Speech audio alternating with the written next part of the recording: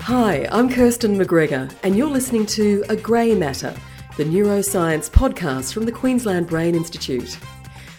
It sounds like something from a sci-fi movie, but deep brain stimulation, or DBS, is an increasingly common procedure for neurological disorders, like Parkinson's disease. It still requires highly specialised skills, of course, like those of Professor Peter Silburn from the Queensland Brain Institute's Asia Pacific Centre for Neuromodulation. Peter divides his time between research and clinical work, and along with his colleague, Associate Professor Terry Coyne, has performed more than 800 DBS procedures over the past 20 years. Together, they've trained most of the DBS practitioners in Australia. The potential for DBS is vast, as I discovered when I caught up with Peter to mark World Parkinson's Day. Deep brain stimulation is a technique where you place electrodes in the middle of the brain and you find areas that aren't working properly and you're able to stimulate them to improve the function. And these areas in the deep brain spread out for the rest of the brain, but also, of course, control other things in the body. Can you talk me through that process by which you put the electrodes in? Putting the electrodes in the brain really involves a whole team, which is good, and it's important to do that. And once we have an idea of where the target is, we like to confirm we're in the target, and we like to test stimulate there before we leave the electrode in permanently. So really the process is necessary to find the target, but it's kind of not sufficient. You have to have the right person with the right condition and have a whole lot of team, because the brain requires programming after we put the electrode in. So we have to be able to talk to the person's brain without touching it. And how we do that is, if we come back, we've got to find the target. So we have to get very good images of the brain, and we have that now at the University of Queensland with very powerful scanners. Once we can see the target, we then place the electrode down, carefully of course, and we look for cells that are working, firing, so we can watch actually individual brain cells, and the person is awake. And we can ask them questions, and we can see tremors stop or hands become easier to use again, all sorts of different things. The brain controls a lot. The final thing then is that we've seen the images, we know the target's there, we've confirmed we're in it, we've test stimulated, and then a permanent electrode is placed there on a lead that comes up through the brain, on top of the bony part of the skull, and under the skin though, so you can't see it, and then it tracks down to what we call like a pacemaker, heart pacemaker. It is the brain stimulator. And we can then talk directly to those neurons and tell them how we want them to work. I'm still way back on you can talk to the patient during the process. So you're drilling through their skull, you're embedding an electrode in their brain, and you're talking to them? Yeah, it's interesting. The yucky bits, if you like that, people are asleep. But once we've finished drilling the hole, and my colleague, Associate Professor Coyne, this is about 859 cases we've done. You know, he knows what he's doing to be able to do that comfortably and clearly, so we can get the probe down there. So the yucky bits are done while people are asleep, and then once we're happy, we wake them up and can talk to them. They cannot feel these things because the brain itself has no pain. That's where pain is interpreted, but not really feeling it. Does that mean you're seeing instant results? Someone can tell you straight away that symptoms of, say, Parkinson's have been alleviated?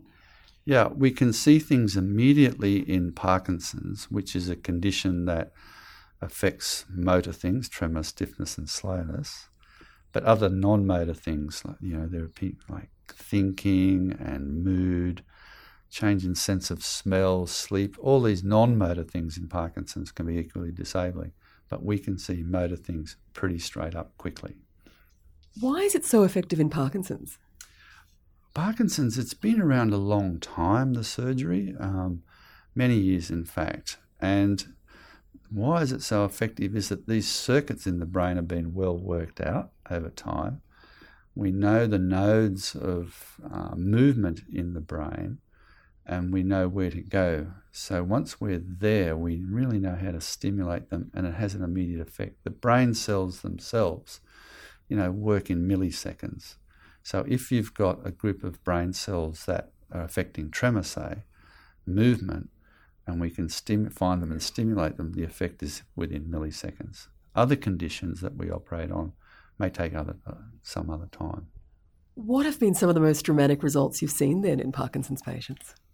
The biggest thing we see in Parkinson's patients is relief, and that's probably the biggest thing. And then the next thing is people suddenly have choices. So you see completely disabling tremor and stiffness and slowness, and you can't use your hand.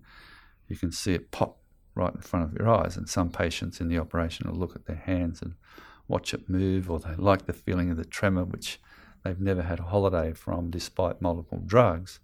They see it stop, and it's quite a poignant moment in the whole of the theatre, actually, that we like to see that. We know that we're going to give them the best chance to have choices in their life. They're not knowing whether they can go out or go and visit people because they become stiff and slow and the drug wears off. These choices enable the person, all those people around them, to actually get their lives back to how they'd like to, within limitations, because it's not a cure, but it's a long-term lasting effect if we get it in the right place. What a gift that is for you. Most surgeons wouldn't see instant response, instant results. Yeah, I think Terry and I have been, like I say, doing it a long time. And to this day, it is still an amazing thing, I think. But you're really kind of on a mission in there. You really got to get to it and give them the best shot. And then it's later on when you think, oh, yeah, we did good today. But a lot of concentration goes on, but it is still to this day, and I've been involved in it for 20 years, a good thing to be able to do and help people. Do you ever get blasé, given you've done this 859 times, about being in someone's brain? No, never. Absolutely never, because you're on a mission to find this area. It's like a little 1 millimetre area. You can't see it. That's why you're reliant on the computers and the watching the neurons work, the brain cells work. So you're kind of focused on that, and that's your job. And what we do when the probe goes through, it doesn't destroy tissue. At the cellular microscopic level, it actually pushes cells apart. And as it's pushing cells apart, we're watching different areas in the brain, and then we see where we are. And that's a very good feeling. Then everyone can kind of relax a bit. I actually love asking neuroscientists about the brain, because your faces light up, this mysterious, beautiful thing that's the core of who we are, and you're in there, Peter. Yeah, we are definitely in there. I mean, people who have got the brain bug can't shake it. When you think about it, everything in our world that we interpret is interpreted through the brain, and the actions come out of the brain. So this conversation now, we're thinking very fast. We're in a building that's been built by the human brain. We have the capacity in the small area in the brain you can put in your hand, is where human thought is, and emotion, and the future, and how we can stop destroying our environment, how we go to space. But we're quite happy to spend billions and billions of dollars going to space, which is an unkind environment for humans. We spend billions going to the bottom of the ocean, which is, again, an unkind but very important environment for humans. But we don't spend that billions and billions on a single project to work out how on earth does the brain think. But we have the capacity in functional neurosurgery, and Terry and I and the whole team at the QBI, we have that capacity to actually see what a thought looks like. Given all that, and that you're aware of the enormity of what you're doing, I guess, who then is the first person to say, hey, let's drill a hole in someone's head and put an electrode in? How did this all start? Well, the ancient Egyptians around 3000 BC drilled holes in people's skulls. It mightn't have had such an outcome. They certainly didn't have electrodes, but the Egyptians were known to use electricity to help brain things like migraines and slap people's heads with electric eels. But all that didn't work? No. But all of this has evolved because everybody's actually involved in this. Surgeons, neurologists, neurophysiologists, neuroscientists, everybody's realised that great, help people, number one thing. But don't waste the opportunity whilst you're in someone's brain to look at it, how it's working in individual brains. And that's the fascinating thing. And people have been adding to that information for many, many years. We're in here now with the ability to not just help, but we're able to watch those neurons. We've been in the deepest part of the human brain anyone's been. At the QBI, we've been able to look at those deep, deep cells talking to each other and look at the circuits of how the brain thinks for something like walking. So we're at a crude level now, but we want to look at how people think and what's a normal thought perhaps look like and what's perhaps an abnormal thought in certain conditions. But help people and don't waste that opportunity. The future of humans is in the brain. If we help the environment, we'll hang out. But if we keep destroying the environment, we won't go forward. So you've got to get these thought processes, look after our own environment, look after our own interactions with people, and develop things. Just keep developing and developing. The brain, when you think about it, if you want communications in the world, what we've learnt from Parkinson's work is that the brain is very quick in its communications. So I think if we can glean that, we'll improve communication between the world and try and dull down the noise that's interfering with good signals, which is humankind.